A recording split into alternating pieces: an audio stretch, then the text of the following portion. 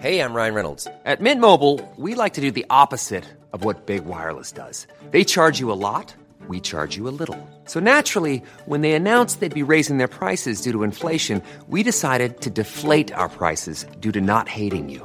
That's right. We're cutting the price of Mint Unlimited from $30 a month to just $15 a month. Give it a try at mintmobile.com/switch. $45 up front for 3 months plus taxes and fees. Promo rate for new customers for limited time. Unlimited more than 40 gigabytes per month. Slows full terms at mintmobile.com. Hey, it's Ryan Reynolds, and I'm here with Keith, co-star of my upcoming film, If, only in theaters May 17th. Do you want to tell people the big news?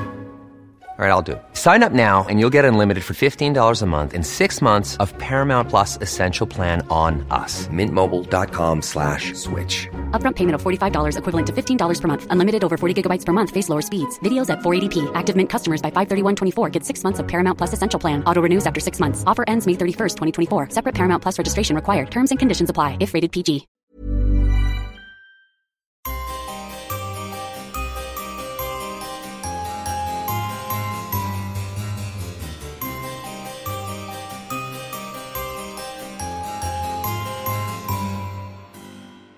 Welcome to the Poisoner's Cabinet. I'm Sinead. And I'm Nick. And this is your weekly podcast exploring the lives of the great poisoners and poisoning cases from across the centuries and creating curious cocktails inspired by the tales that we tell. And it's episode 17. It's a very high number. Is it? I think it's a very high number. Can't quite believe we've done 17. I know, it's quite nice, isn't it? 17 sort of feels edging on maturity. It feels like, yes, we've done a grown-up thing. It is. We're like on the cusp of adulthood. It's still wild and crazy, but, you know, we've learned. Because normally it's like, oh, we've done 3. Ah, bugger that. Bored now. Yes. Well, maybe all the listeners were thinking that, going, they won't stop. Oh, God, they keep on going. We're just tuning in every week to see if they're dead yet. How are you, Nick? I'm very well. Lovely. Yes. Good. Don't want to hear any more. Good. Enough of that nonsense. Get on with the show. Well, moving on. Yes, the small talk's done. I want a story. Any poisonings this week? Don't try and cover up your mass murder with you galloping towards the story. Come on, story. Move along.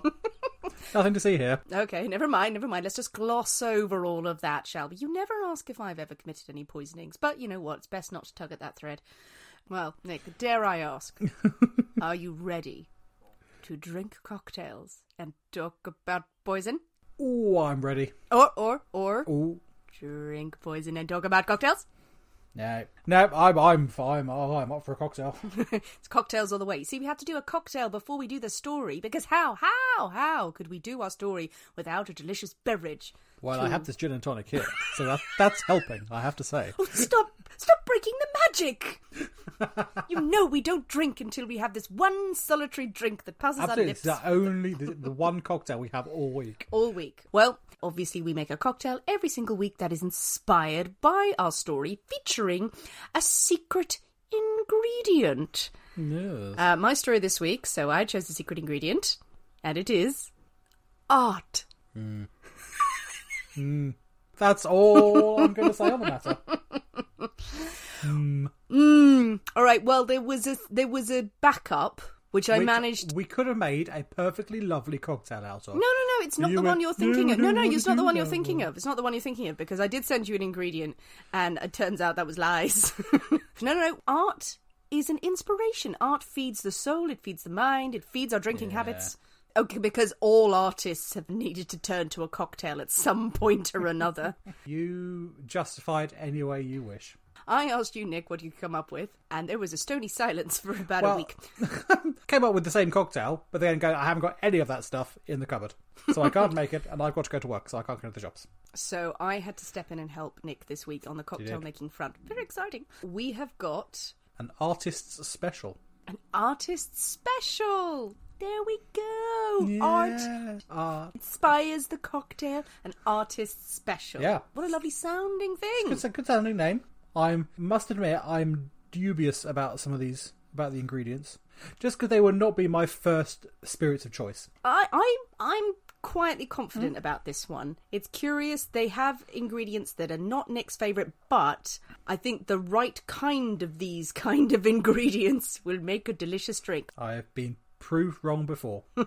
Well, first of all, let's mix up this bad boy. So, we're going to go to our isolation kitchens. Isolation kitchens. Isolation kitchens. Sean Connery's still in there from the Medicine Man. He's still there. Can't get rid of him. Just won't go away.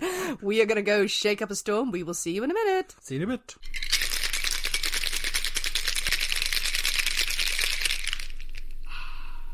And we're back. Hello. We have our artist's special, Nick. We do. It is a beautiful colour. It is a gorgeous colour. A deep red colour. You are supposed to garnish it with a little sprig of red currant, but I couldn't find any red currant, so I've used chopped onions.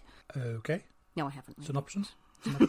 Our artist special. Do you want to talk to the ingredients, or shall I?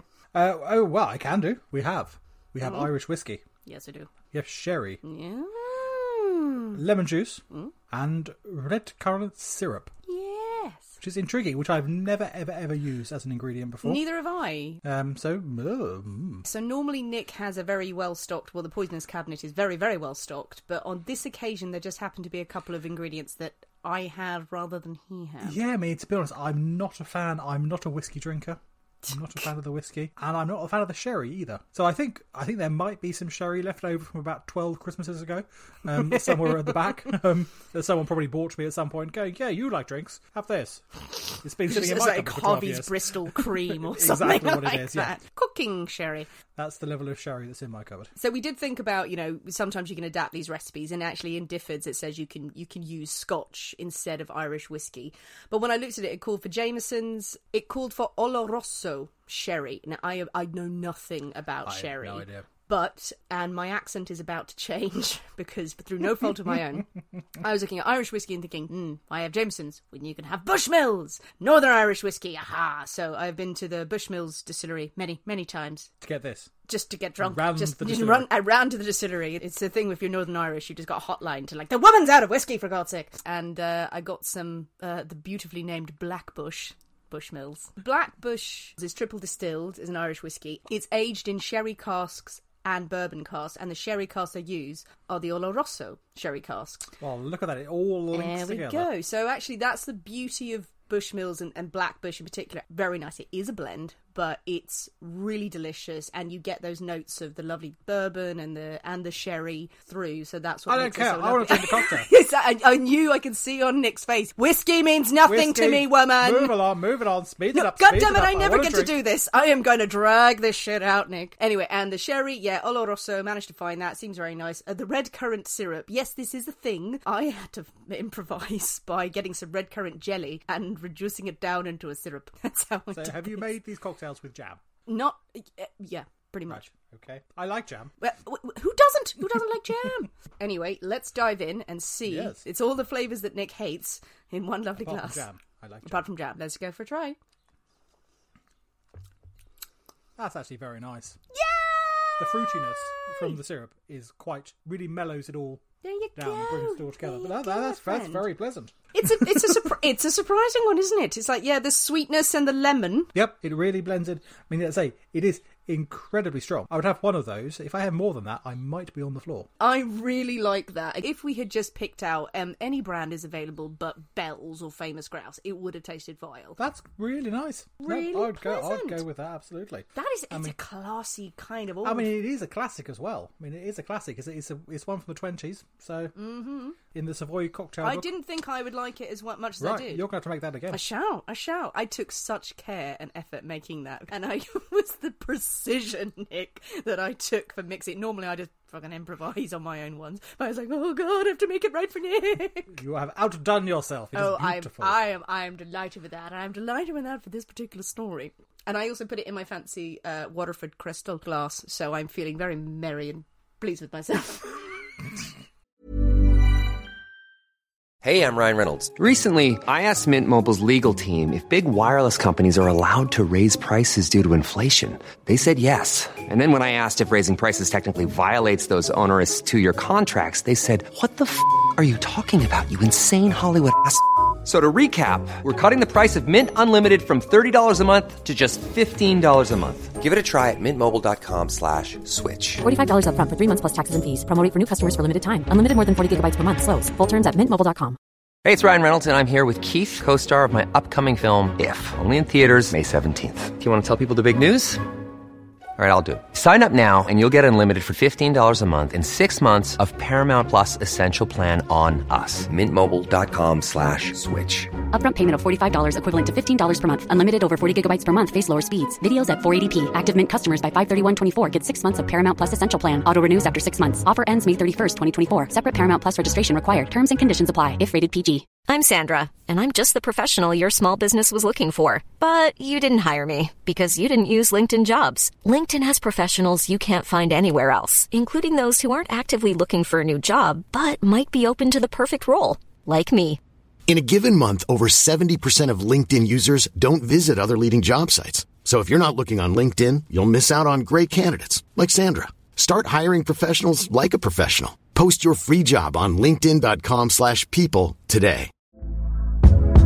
Hey there, it's Michelle Norris. I'm host of a podcast called Your Mama's Kitchen. When I travel, I'm usually looking for a way to find a taste of home when I'm not at home. And one of the things I love to do when I am at home is entertain. And Airbnb allows me to do that. When I was in California recently, I rented a house that had a great kitchen. And when we were sitting around the table, we were all thinking, we're in someone else's house. Someone could be in all of our homes as well.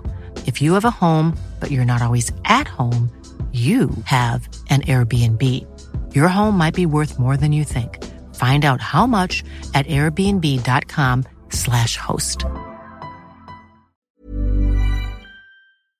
So, we have our cocktails firmly in hand. Nick, you ready? Ready for a story? Oh, yeah, yes, go for it. I enjoy a story. You sound surprised, like, oh, it's a story? Yeah, I am. It's a story. There's a story too. Can I not go to bed? Let's do a story. Let's do a story.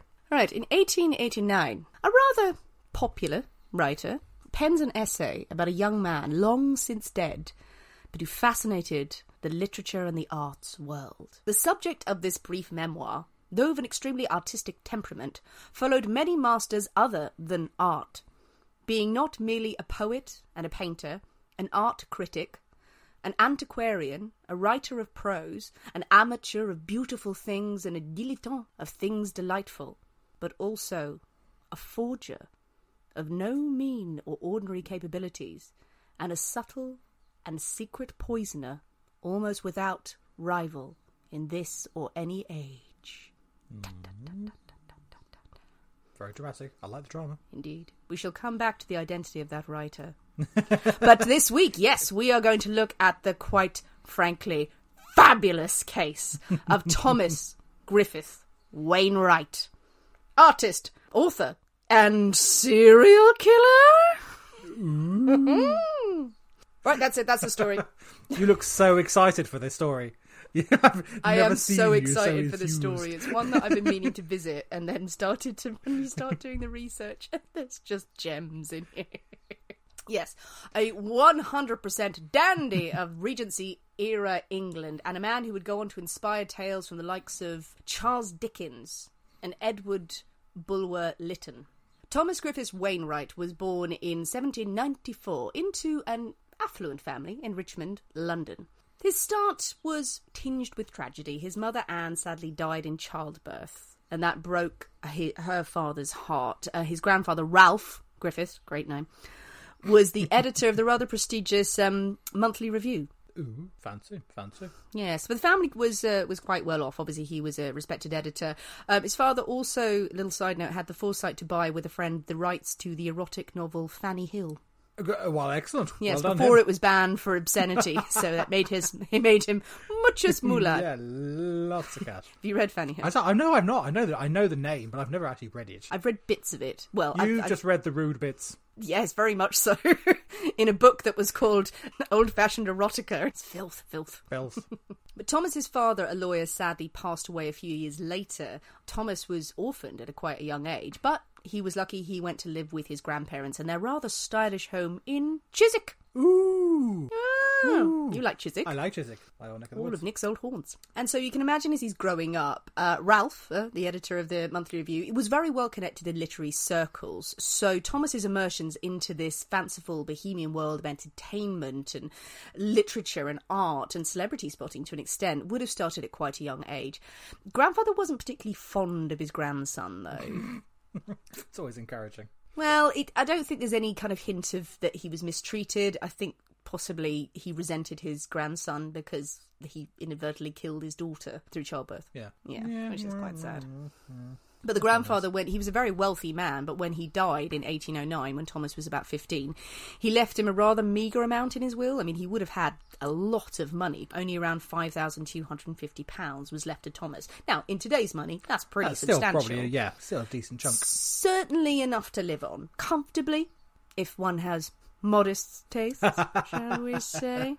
And when his grandmother passed away a couple of years later, when Thomas was about 17, there's just a roll call of death through his family. Is he started already? No. There's no indication that he had anything to do with his... Obviously, he had something to do with his mother's death. Yeah, not through his own choice, I feel. No, he didn't. He wasn't poisoning her on the way out. His father, no, just tragedy. And his grandparents, they were old. They died. But when his grandmother died, he moved into the care of his uncle George. And Charles was the heir to the Griffith fortune. He was also a writer. So Thomas continued to benefit from the family's wealth. He also studied at Greenwich Academy, which was a private school. There's some reports saying Hammersmith Academy. I think it's actually Greenwich Academy. Apparently he was taught by Charles Burney. Have you heard of Charles Burney? I don't know who Charles Burney is. He's a very famous scholar and chaplain to George III. I have never heard of George Burney. I don't know who he is. I don't know who he is, but everyone was like, oh, isn't that fancy? Are you sure it's not Hammersmith? Because Greenwich is a long way from Chiswick. It could be. Some say Greenwich, some say Hammersmith. I mean, I don't think they're worried about catchment area at that time. You're going to be sent to the good school. Have you got the cash? Have you got the moolah? He comes out of school, and interestingly enough, he has in his late teens the idea of joining the army. Well, it was the fashionable thing. You get a smart red uniform. I don't think it was any out of any sense of duty. It was he wasn't terribly interested in working his way up the ranks. What happens in those days, if you want to join the army but you don't really fancy being a private, you can buy a commission. Yep. So his uncle helped him to buy a commission. This is where you can pay to be made an officer in the cavalry or infantry regiments without having to wait for a promotion. There were various justifications for this, all of which are pretty tenuous, apart from right at the bottom of the list going, it was all about class. Literally, you had to have money. Yeah, gentlemen make the best officers. Oh, totally, they make the best officers. Totally. Was abandoned later on because of massive corruption and incompetence across the board. But yeah, they're not cheap to come by. Didn't endear you to the other hard-working officers either, if you just walk in on a commission with a funny hat on. But he served as a cornet, which is the lowest ranking officer. He didn't serve as a musical instrument. Despite my research, I couldn't prove that. I think it's potentially coronet. Coronet? I think a cornet is an ice cream. Well, maybe he was that. I think it's spelled cornet. Is it? Yeah, I will Google this. Where was it? No, I apologise. You are... Cornet! C-O-R-N-E-T. Cornet. There we are. That's a cornetto you're thinking of as well. Yes, probably. I don't. The whiskey's gone to my head. You've had one sip, by God. I've had one sip, and all I'm thinking about now is ice cream. No, a cornet is a trumpet as well, isn't it? Well, he was everything. Yes. He was an ice cream man, he was a musician, he was a poet. Do you think he played the tunes on his instrument for the ice cream van? To lure the children to him. My mind just made that link. No, he was either way, he was the lowest ranking officer. Now, at that lowest rank, that would have cost around £450 at the time. That is equivalent to £41,000 today. See, that's a lot of money for the lowest rank. For the lowest rank. I think I looked it up. I think it's in the foot guard, and if you are, it's not Major General. It's another rank. It's gone out of my head, but it was something like the equivalent of £800,000 to buy up to that level immediately, which is foolish on all levels, clearly. But imagine the hat you'd get. It'd be worth spending £800,000 just on the hat. Well, his time in the army, regardless, no matter the expense that was paid into it, did not end well. After a year, he left the army. He sold on his commission. You could do that. You could basically sell it and someone could have your place. Great system for leadership. And it's just after he left the army, he's said to have suffered a severe mental breakdown. Or to use his own words, he was broken like a vessel of clay. Ooh. And this breakdown prostrated him for some time. It was suggested by the writer Havelock Ellis, who's a very interesting person himself, that Wainewright was never normal after this period of his life. This period of this mental breakdown that is written about is very sketchy. He didn't actually go to war or anything. He didn't. No, oh god, So no. It's not like he had the horrors of war. It's not like he was in the He field. just didn't like getting up early or something. Oh no, he was sent to Cork. He was in Cork on one gets up garrison early there. duty. I think he had sort of glamorous ideas of going to Canada. Well, keep those Irish under check, you know.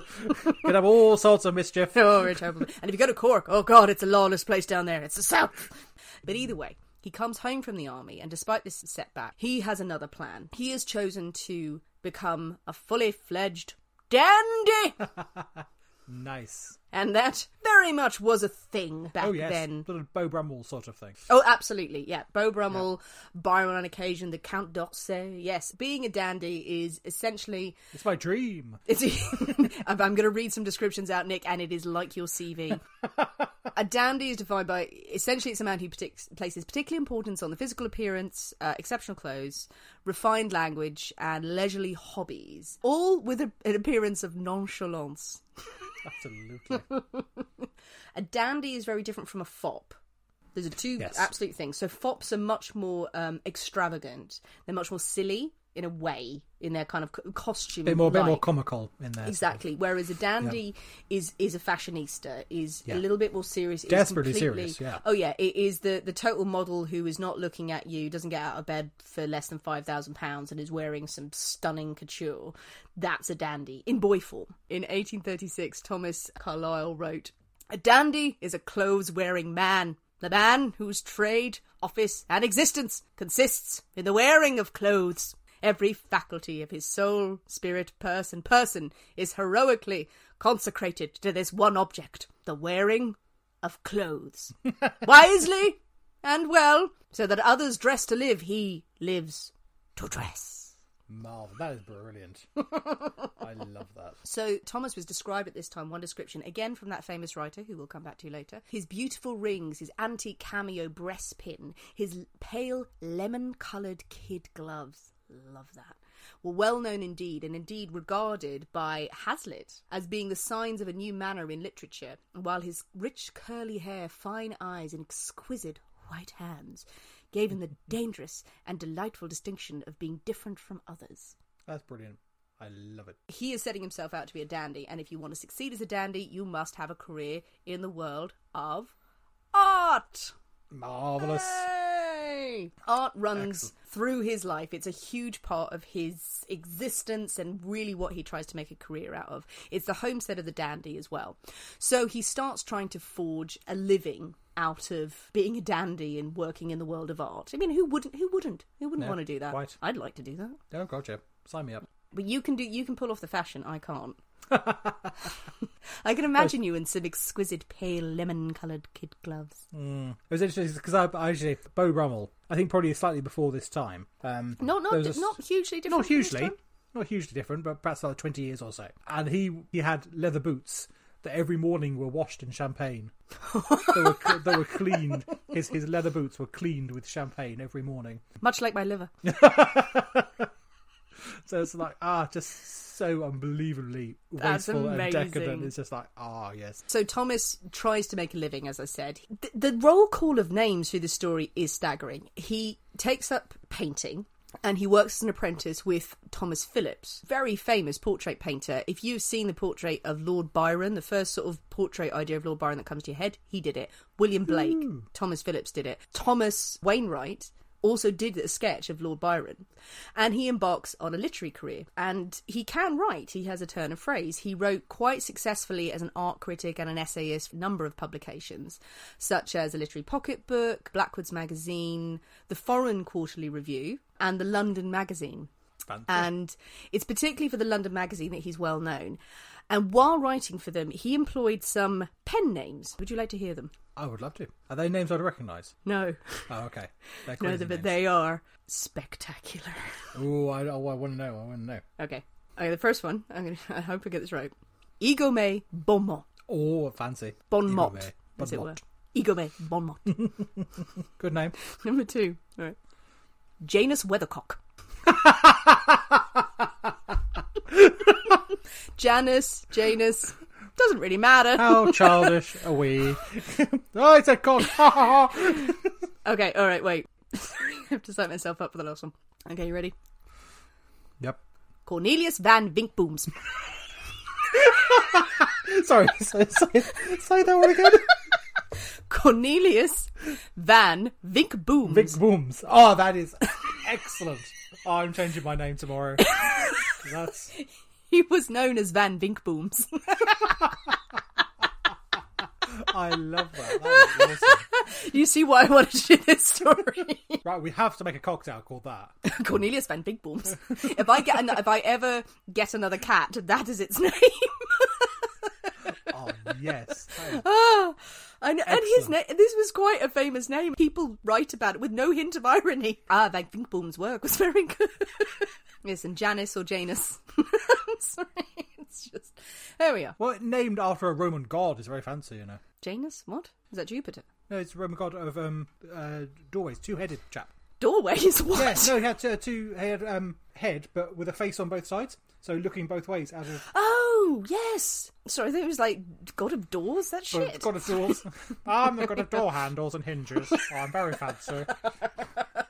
So, under these many pseudonyms, and while he was painting and he was writing, his life actually seemed to be going quite well. He wore the finest of clothes, he hosted the finest of parties, and he was collecting exceptional art as well, not only drawing it, but collecting it. Told the finest of jokes, was quite the wit. He was friends with, or at least acquaintances with, Charles Lamb. Again, the roll call of names here, who praised his writing and said he was accomplished. He was a massive fan of Wordsworth. He even exhibited writings in the Royal Academy. So he was doing all right. Doing all right. Quite a good life, and he looked fantastic. Absolutely. And no one laughed at his name.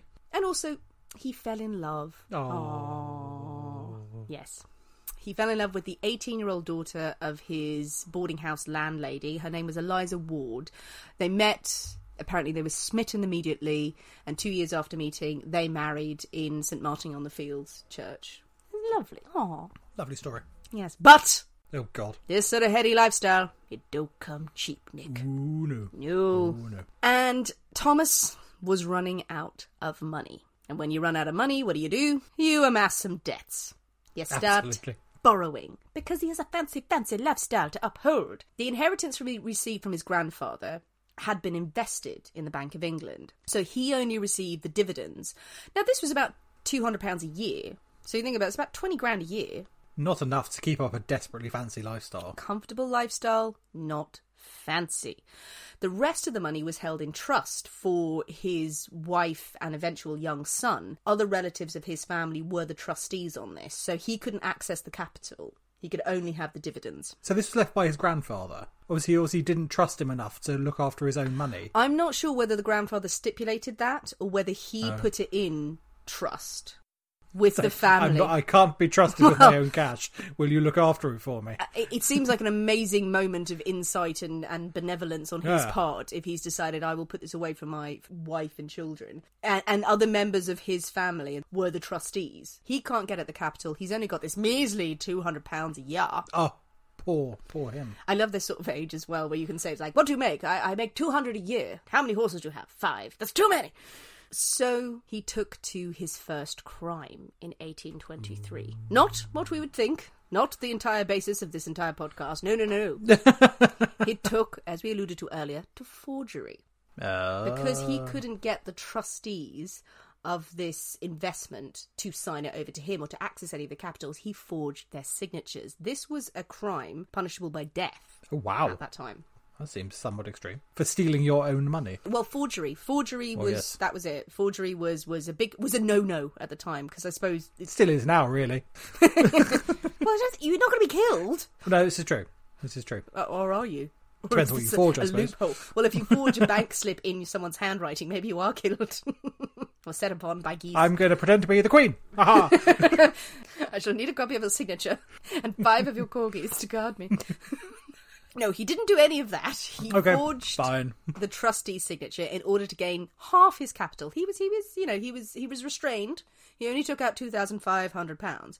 Now that is a handsome sum. That is going to be fine, surely, for a few years. It's going to keep you in lemon gloves and big hats. Gloves made of lemons and monocles as the size of your face. Just one massive monocle.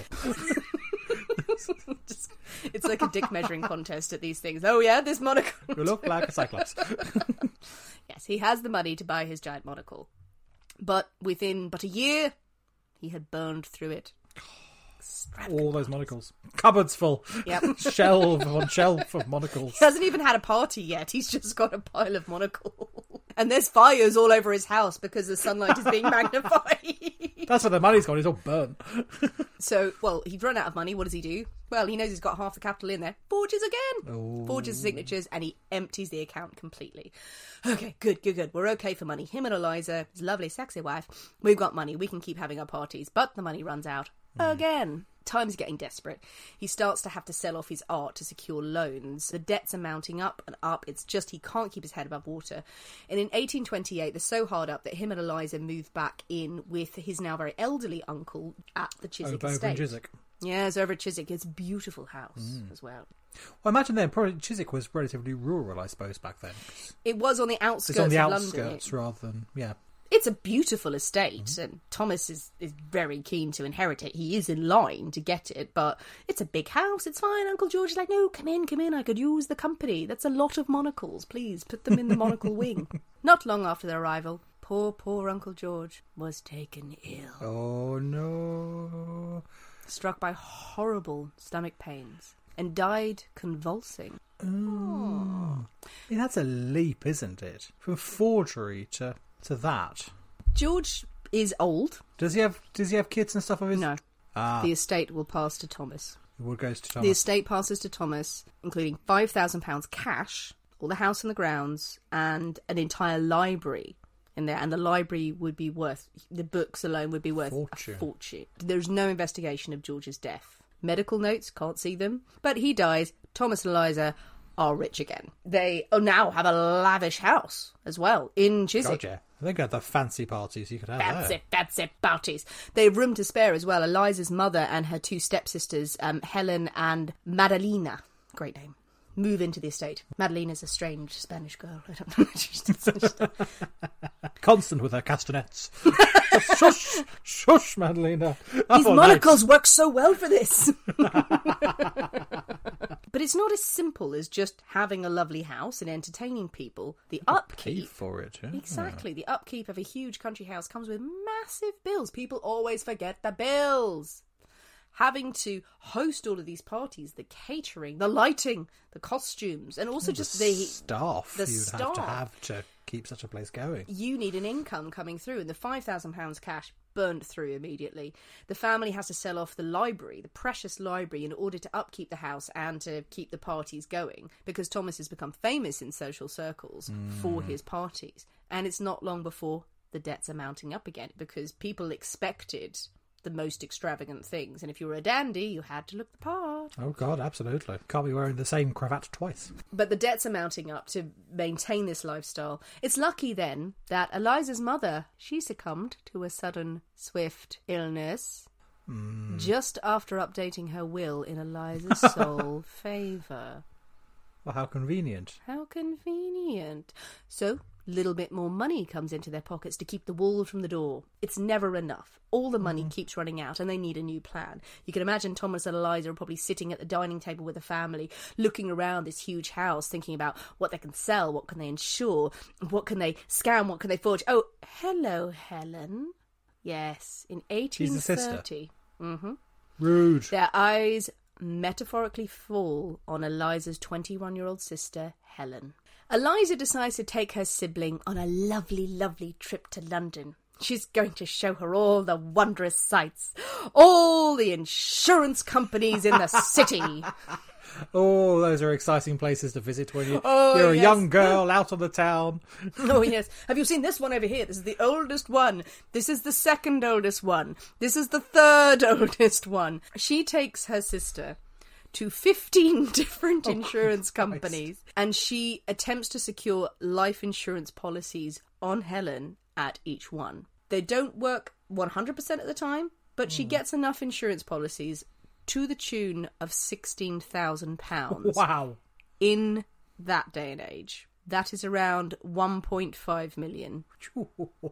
But she just does it multiple times, and the insurance companies don't talk to each other that much at that time, so she's able to secure this much. So they walk away after their lovely day out in London. Helen's probably crying. And she pushes them in the river or something. No, she doesn't. No, they get home. They go back to the estate, and sure enough, in December of that year, Helen falls ill. So Eliza's well into the wife is well knowing what's going on. Yeah, Eliza knows what's going on 100%. Yeah. Let's not try and dress it up for one bloody second. In fact, one of the servants sees Eliza giving Helen medicine for her troubles. Medicine? In inverted commas. When Eliza falls ill, Thomas calls in a very fashionable doctor, the most fashionable doctor in town. Oh, the most Who else fashionable would you doctor. ask? Of course. And the most fashionable doctor must be the most educated and the most, experienced and That's the most how it works. professional, isn't it? Yes, he must be great. So she has headaches and partial blindness. He prescribes bloodletting and laxatives. It's the way forward. Go for it, I think. You got ghost in your blood, woman! Ghost, oh yeah. So yeah, he's just trying to just purge her of all fluids while she's going, help me. It does not work. Poor Helen dies in convulsions, displaying all the symptoms that the previous people who have died have displayed, and that we now know. Can I guess? Yes. Strychnine. Strychnine. The convulsions give it away. There it is, it's the convulsions. Luckily, just before she died, she had made her will, naming Eliza as a sole benefactor and Thomas as the executor of her will. Oh, how convenient. Wasn't that lucky? So Helen is dead. They got 1.5 million equivalent coming to them. Thomas and Eliza dab their eyes. Oh my God, it's so sad. It's so sad. Off to the insurance companies. Yeah. Off they go to the insurance companies. Money, please. The insurance companies go, no. This is just later the same year. It's the same day. No, it's in December. I think we've gone into, it's a week or two later. There's not exactly a timeline, but the insurance companies obviously look into this, go, why did a 21-year-old healthy woman die? They go, this is very strange, we're not happy. And they talk to each other. I think they talk to each other. There's implications that they know there's multiple policies out on this woman's life, so they sort of tell the police, but their intention is to sue Thomas. See, I love that, is that we're not actually bothered about this woman might have been murdered. that is entirely inconsequential to the insurance company. What we are concerned about is that we might be out of pocket. 100%. It starts the suing of the century. Everyone starts suing each other for payouts. And the world is no one gives a shit that these people are dead. One thing that's holding them back about really investigating whether Helen was murdered or not, or even pursuing the murder charge, is science. Remember, we are in the 1830s now, 1820s, 1830s. The science has not advanced. All the cases we talked about beforehand, we've been mostly a few years ahead or a long time back. True. There's no means of detecting strychnine in the body, really, effectively, unless you have a genius pioneer of the science.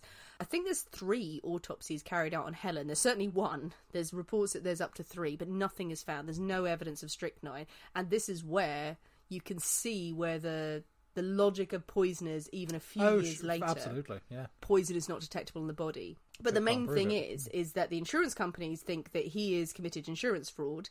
Thomas himself is still forging signatures. He's trying to sue the insurance companies on behalf of other members of his family, because some of the insurance policies on Helen's life he put in the other sister's name and other members of his family, so he acts all benevolent, going, they're not paying out for Helen's death, don't worry, I'll act on your behalf, I'll sue you. Everyone is suing each other for this money, and this woman is dead. This starts ramping up. These investigations around insurance fraud, not about murder, are being levelled at him. So completely without guilt or any worry at all, he flees to France. As the innocent often do. Again, the details of this are a little bit bizarre. The investigations maybe are bringing too much attention onto him. Maybe he's smart enough to go, okay, there's only a matter of time before they find out that I've committed forgery elsewhere, which has the death penalty. Also, I've killed some people, but screw them. No one will know about that. There are rumours, and perpetuated later perhaps, that he had actually gone to France because he was chasing a woman he'd fallen in love with. He went there for romance, and he was such a dastardly fiend.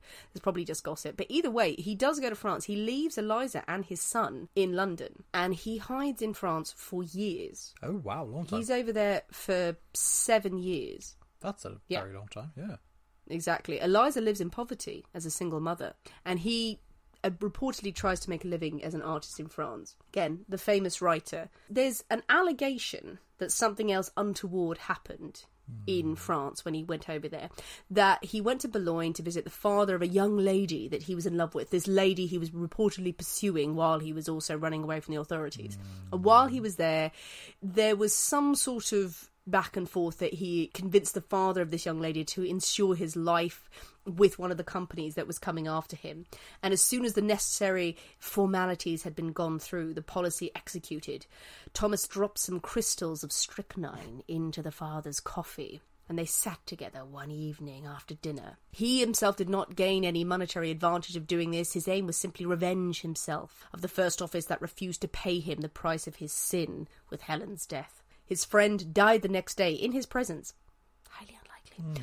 But then reportedly he left Boulogne and he went on a sketching tour around France while this is going on. The most picturesque parts of Brittany, and then he stayed with friends. He went down to the countryside in Saint-Omer. He moved to Paris, where he tries to eke out a living. Now, some reports are that he did very well as a portrait artist, others that he didn't live very well at all.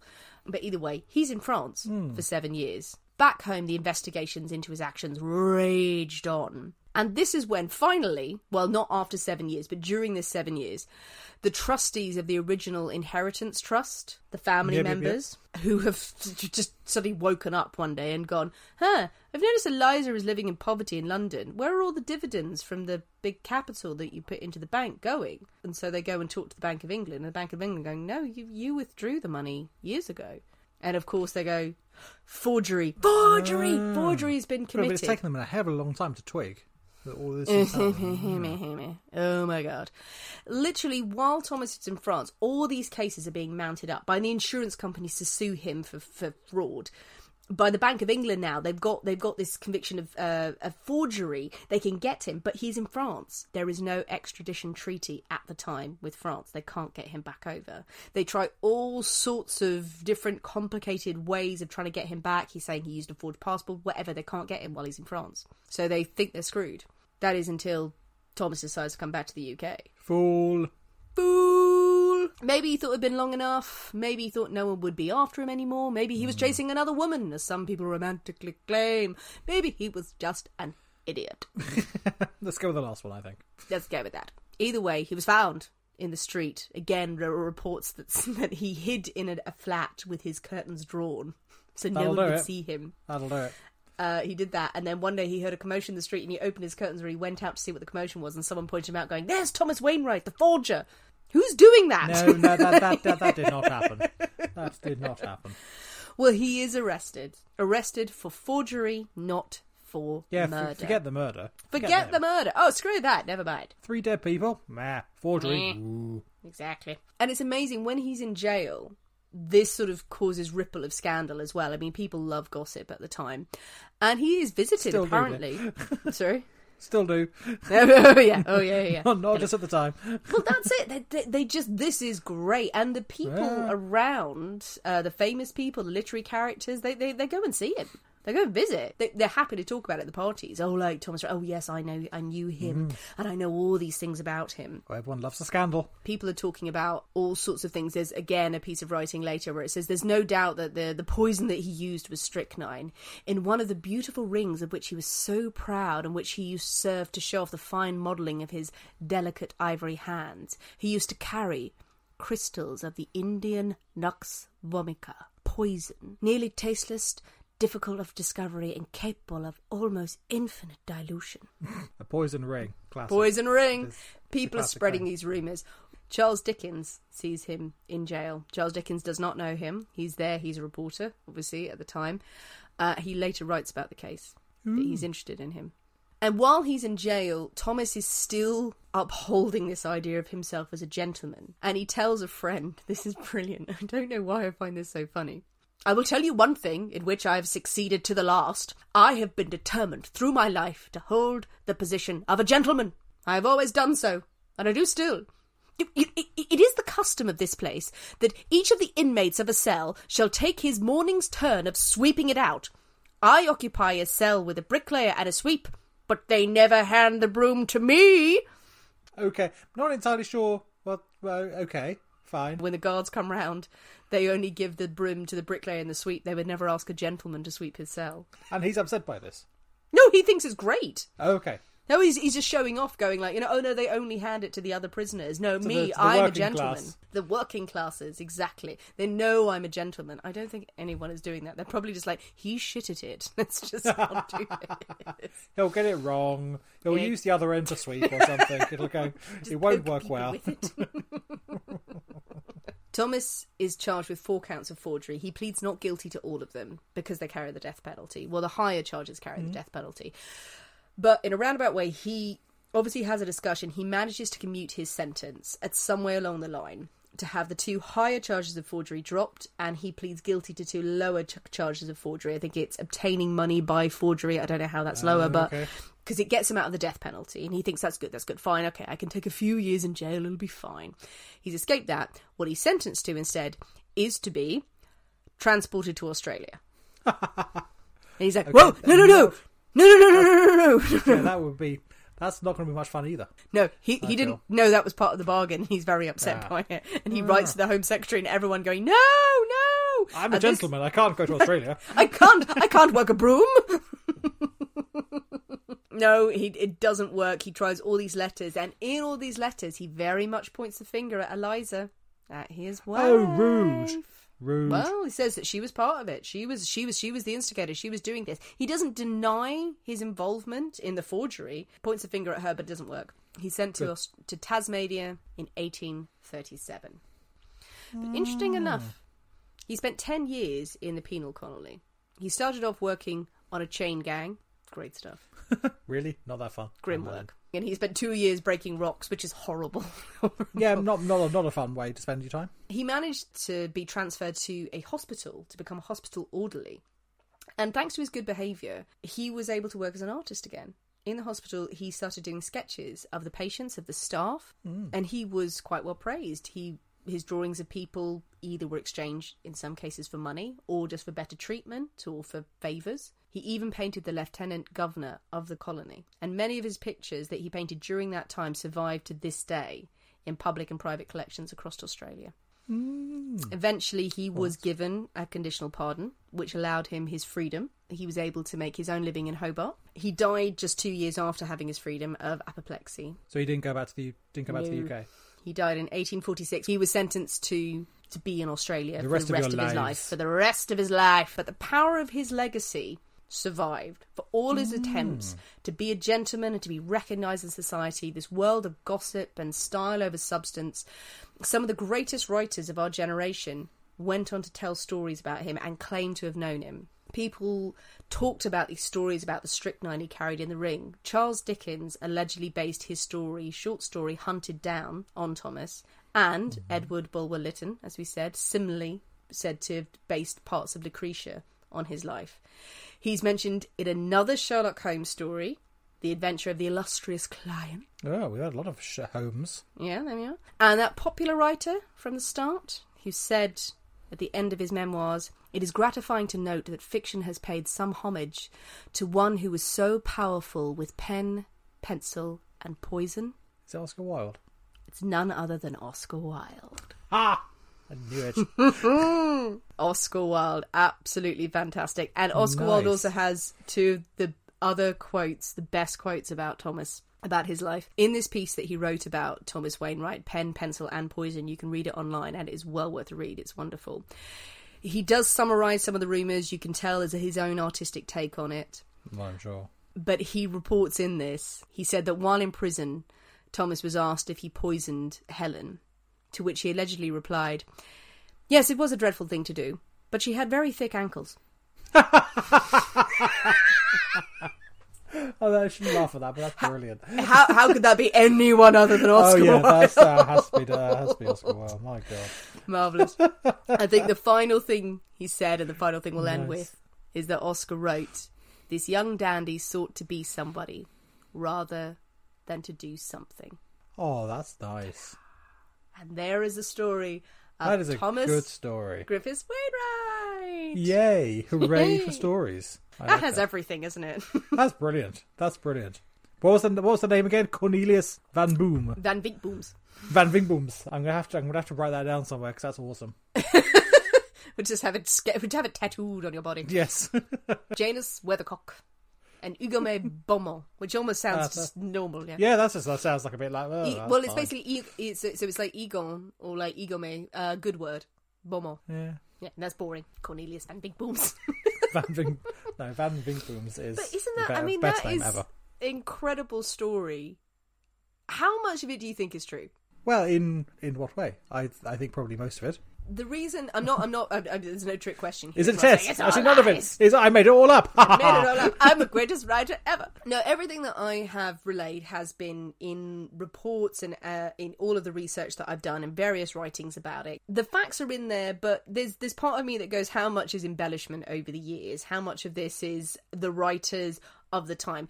There were extracts. I was really glad that I found the Oscar Wilde memoir online about him, because when I compared it to a lot of the writings that I'd found about Thomas Wainewright, they reported bits that Oscar had written as fact, when it's clearly a little bit of artistic license there, and they were saying, no, this actually happened. And it's a brilliant essay. Absolutely. And very Oscar. And he writes all about his artistic integrity. He writes about his skills as a writer. He does a lot of analysis on it with a few of his biting kind of comments in there. But that's the only place where I've actually found an ingredient for this story, was where they claimed, he claims that Thomas and Eliza with Helen brought her some poisoned jelly. But nowhere else says that. And so it makes you kind of think, in the rest of that story, it's so good. Yeah. But all these people who claim to know him, all these writers, did they really know him, or did they just want to say that? Well, it's probably the sort of thing is that, do you know him? Well, I met him in passing at a party once, and then something dramatic happens, and you're their best mate. I think everyone's guilty of that, really. Are they? Well, I think you do embellish things if something. I met him once, and I could see it in his eyes. He was a wrong one. No, it's a good story, and yes, so many people in this, and it's one of those things that it's surprising he's not more prominent in popular culture. Yeah, I don't think many people would know his name. And I suppose also it didn't help, but because he was never convicted of murder.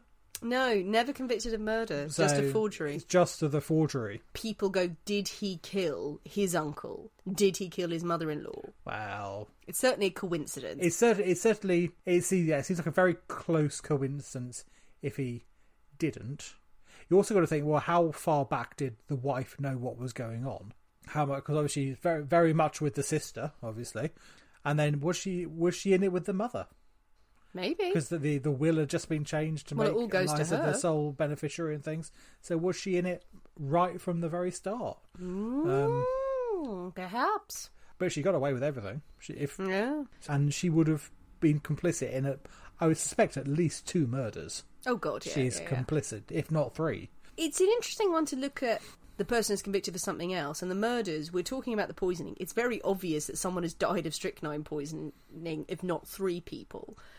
But everyone's like, no, whatever. Yeah, it's the forgery, because they just cannot. It's one of the things. What is easier to prove? Well, it's like the whole Al Capone thing. What they got him on tax evasion rather than murder, because it was easier to prove. And strychnine as well. Oh yeah, absolutely. We've had a run of arsenic recently, so it's nice to have something different. There was one piece that said that this might have been possibly the first. I don't think it was the first strychnine murder, but the first. Even though this wasn't a murder case or a trial, high profile kind of, this is the use of strychnine. It's quite early. Poison panic kicks in just after this. Yeah, it's a bit later, isn't it? Poison panic's in the 30s and then in the 40s, and so people start getting panicked about arsenic, but people are killing each other quite successfully. Oh, with absolutely. Poison rings. So there we go. The life of Thomas Griffiths Wainewright, or Cornelius Van Big Booms, as he shall be forever known. As he shall, most certainly shall be, because it's a brilliant name. It is. Well, that's another episode for us. So what do you think? Do you have theories about Thomas Wainewright? Do you think Eliza was the mastermind behind it all?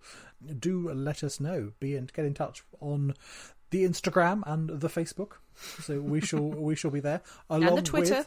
I always forget about the Twitter. On the Twitter. I don't twit, so I always forget about the Twitter. And the recipe for the artist special will be up on social later on today. Highly recommend you try it. It's surprisingly good. Whiskey really drinkers, do it, and get on the Irish whiskey. Get onto the different Irish whiskey. Do not sit with your Scotch and your bourbon in hand. No, the Irish whiskey is a wonderful landscape to traverse. Okay, yeah, let's go with that. Do all of that, whatever she said. I like whiskey. There will be one episode where I get really drunk and the accent's going to come out massively. It doesn't take much for the accent to come out. Well, follow us, like us, share us, download this shit, guys. But otherwise, mix yourself up a cocktail, enjoy this podcast and many others, and we will see you next week. We have been the people inside the poisoner's cabinet. Stay safe, and remember, your loved ones are trying to kill you. Bye-bye.